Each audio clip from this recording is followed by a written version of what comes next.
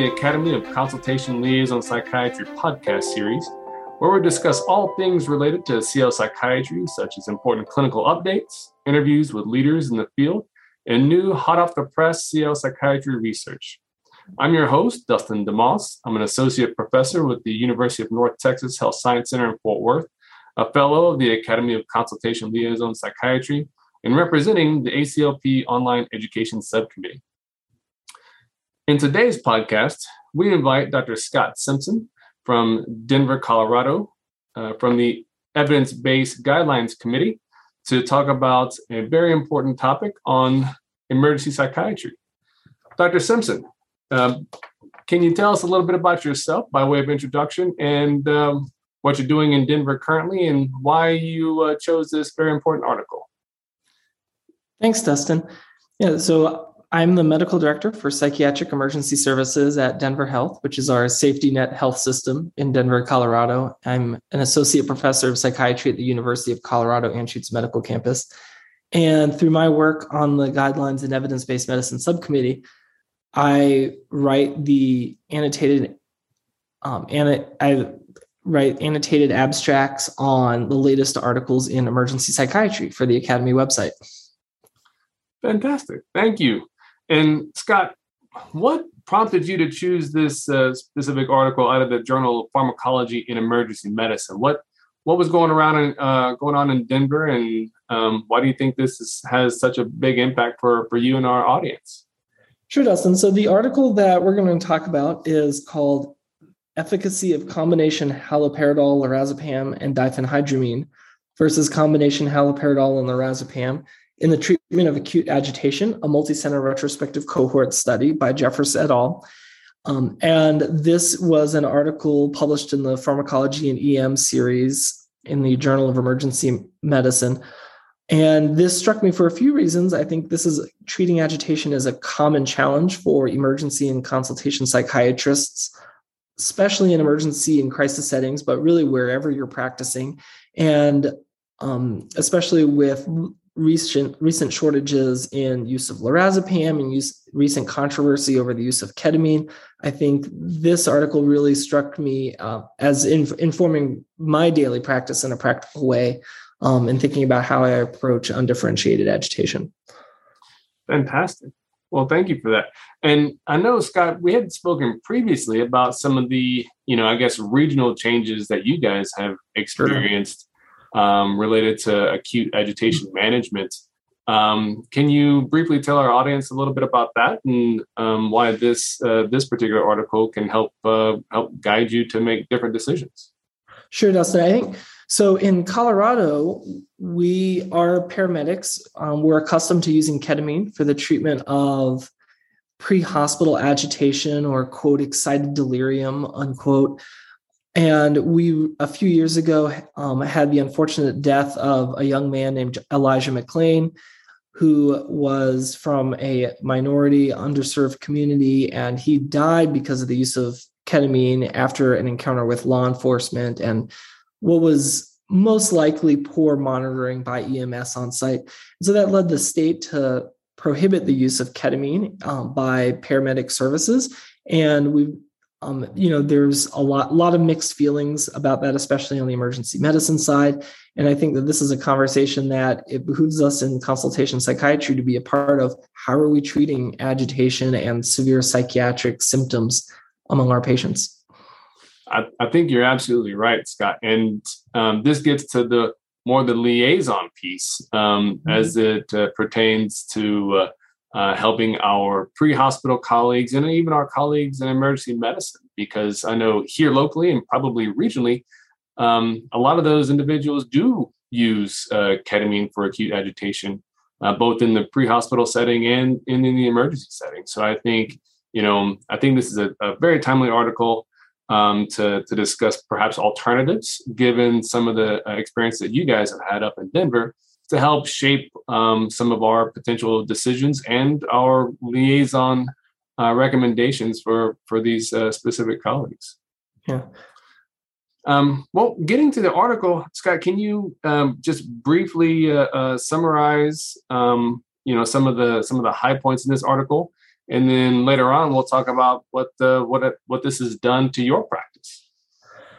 Sure, Dustin. So this article was a retrospective chart review by a group in Arizona. They looked at the use of different combination medications for agitation in their health system that covered 21 emergency departments over a multi-state region. The authors systematically identified patients who had received these medication combinations and then conducted a retrospective chart review. And the groups they compared were emergency department patients who received diphenhydramine, haloperidol, and lorazepam, or a B52 for Benadryl, Haldol 5, Ativan 2, versus those who received haloperidol 5 and lorazepam 2 without the diphenhydramine. So that's the 52 group. So looking at these B52 versus 52 groups, the investigators were interested to see whether these patients required additional medications for agitation within 2 hours, what side effects these two cohorts experienced during the emergency department stay. What they found was that the two medication combinations were similar in terms of efficacy. So about 1 in 5 patients in both cohorts required repeated administrations of medication for controlling agitation in the next 2 hours. However, there were more frequently seen side effects among the group receiving Benadryl, or the B52 group. Notably, they saw higher rates of hypotension, about 16% of patients in that cohort. And then so that was the most significant side effect. And then there was also, it also appeared that there was a higher rate of patients in the 52 group receiving anticholinergic medications within 2 days. So almost 10% or 7.5% of patients in that cohort required anticholinergic meds afterwards. All right. Fantastic. Thank you. One of the things that I noticed was you mentioned one of the primary endpoints was, did they really need additional medicine for agitation within 2 hours? I think that's a very important, endpoint to monitor, because if you're treating somebody for acute agitation, you want to make sure that you treat it the first time, right? Yeah, treat it adequately. Yeah, absolutely. And I think that's one of the things I liked about the study is it feels real world and really practical, right? Like I don't want patients exposed to additional medication if I can help it. I don't want my staff going into a room with a needle. I don't want anyone receiving coercive interventions if I can prevent it. The authors really didn't describe what those additional medications were. Were they lower subsequent doses, for example? But in general, I thought it was a really nice concrete outcome. And the methodology of the paper was a retrospective chart review. So it's also a really nice concrete outcome that's easy for a chart abstractor to dichotomize as a received or didn't received. And so as a reader, I can feel pretty confident that I think that that's probably a pretty validly ascertained outcome. Absolutely. And before we get into how this has changed your practice, I just wanted to make notes. You mentioned you don't want your staff going into another kind of confrontational situation where they're having to give additional medicine. And one thing I'd like to point out is even though, and this is kind of gets to the difference between statistical significance and clinical significance. And if you look at the two cohorts, the 52 group, 40 patients had to be given additional medicine compared to 28 in the B52. Now, it's not statistically significant, but that's a difference of 12. That's 12 additional times where you're having to, approach this agitated patient, give the patient additional medicine.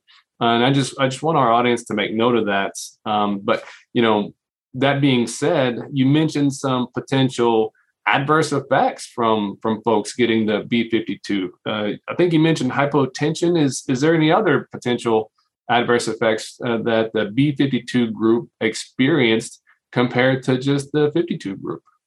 Well, the hypotension was one difference. The other kind of big difference in the category, or the big difference in these two cohorts, was the prescription of anticholinergic use within 2 days. And so the investigators were really trying to assess whether there were higher rates of extrapyramidal symptoms among that cohort of patients who were not receiving Benadryl with their Haldol and lorazepam combination. And so they found about more than twice as many patients in that 52 group required an anticholinergic medication prescription within 2 days than patients in that B52 group. And those differences were about 7.5% versus 3%. So again, not huge numbers. There are a few interesting things about that, though. I mean, the investigators did not have information on why these medications were prescribed for a lot of patients. They didn't see any chart examples of EPS. However, they were lacking some information. So clearly something was going on that additional medications were being prescribed. Generally, I think our rule of thumb is, or I think of somewhere is up to 5% of patients receiving unopposed high potency typical antipsychotics as having some degree of extrapyramidal symptoms. And, in this study, even with co-administered lorazepam, there's a fairly high rate of subsequent side effects and requirement for anticholinergic medication use. So again, they couldn't drill down enough to say definitively that this is EPS, but clearly something is going on that requires treatment among this cohort. And so I'm probably, speaking to how this changes practice, I'm probably a little bit more sensitive about the risk of EPS for giving even Haldol with Ativan for patients in the emergency department. Adding Benadryl probably confers some degree of protective risk and similar efficacy. But, in practice, I would probably err on reserving that for patients who I think might be at very high risk of EPS, perhaps because of their physiology, their prior history, or maybe they have a condition that predisposes them to EPS, such as HIV. Yeah, absolutely. And I'm glad you brought up that practical piece, because in the psychiatric emergency setting, a lot of times we don't have access to some of the supportive measures our medical emergency departments colleagues have, such as the ability to strap on some, supplemental oxygen if need be. And I think I saw that one of the another big adverse outcome was a significant difference in hypoxia, where the B52 group had to be given some additional oxygen compared to the 52 group. Which I can imagine only extend the length of stay within the psychiatric emergency setting as well. Yeah, and so to your point about the statistical versus practical differences, is another difference in the paper where it really doesn't differentiate statistically with these cohorts. They had 200 patients in each cohort. But you do wonder, if there's some signal there that a larger study, perhaps entirely achieved entirely through electronic data extraction, could achieve. So, in the B52 group, that is patients receiving Benadryl as well, they had 6 patients who received O2 by nasal cannula. They had 3 patients who were intubated and none in the Haldol and lorazepam group. So again, not statistically significant, but, sometimes where there's smoke, there's fire. Absolutely. And I can't imagine, the intubation group, those, you want to talk about clinical significance, that's pretty clinically significant. Yeah, no, I mean, clearly it's a big problem. We're reading a lot into, a table in the article. One of the challenges of reading a retrospective review of this, right, is there's always a lot of confounding that you can't control for. And so another important part about the study that's, I think, worth talking about is, the methodology here is a retrospective chart review using data that are readily available to the investigators. And, this is a really common study type in all settings, especially in emergency psychiatry, where randomized control trials are difficult. There may be limitations of resources. So this is an easily doable study. We just have, and I think it's very practical and helpful. We also have to recognize there's some limitations. So, for example, why would a patient in practice have received a B52 versus a 52? The authors allude to the fact that psychiatrists or maybe psychiatric EDs may be more likely to use additional Benadryl. Those patients are different. Those practice settings are different. They may be seeing patients at a different course in illness. Perhaps those patients had received medications before or certain interventions before these medications. So there are just some unknowns that we're unaware of. In the article, would have been a stronger manuscript. I suppose so, but nevertheless, I still think it has some important things to teach us about treating these patients. Absolutely. Well, Scott, we're running out of time. I wonder if you would be so kind as to just give us the brief summary and take us home with your final thoughts and changes in practice from this article. Sure, Dustin. My take home for this is Haldol 5 and lorazepam 2 is just as good for treating agitation as Haldol 5, Ativan 2, Benadryl 50. Your patients are just as likely to have good control of their agitation. Moreover, it's just a nice reminder for the physicians in this audience that Haldol and lorazepam can be mixed in a syringe, but once you add Benadryl, that's a second needle that's in the room for nurses to administer. So again, it's a safety issue for your staff. It's a comfort issue for the patients. So in general, 52, it seems preferable to be 52, especially when you consider the risk of side effects such as hypotension, respiratory complications. The one exception might be I might be a little bit more likely to order that B52 for patients who I know have some predisposed risk to extrapyramidal symptoms from a high potency typical. Absolutely. That makes a lot of sense. Absolutely. Well, Dr. Scott Simpson, thank you so much. And to our audience, thank you for tuning in to the ACLP podcast. And please stay tuned for future episodes. Scott, thanks again. Thank you, Dustin.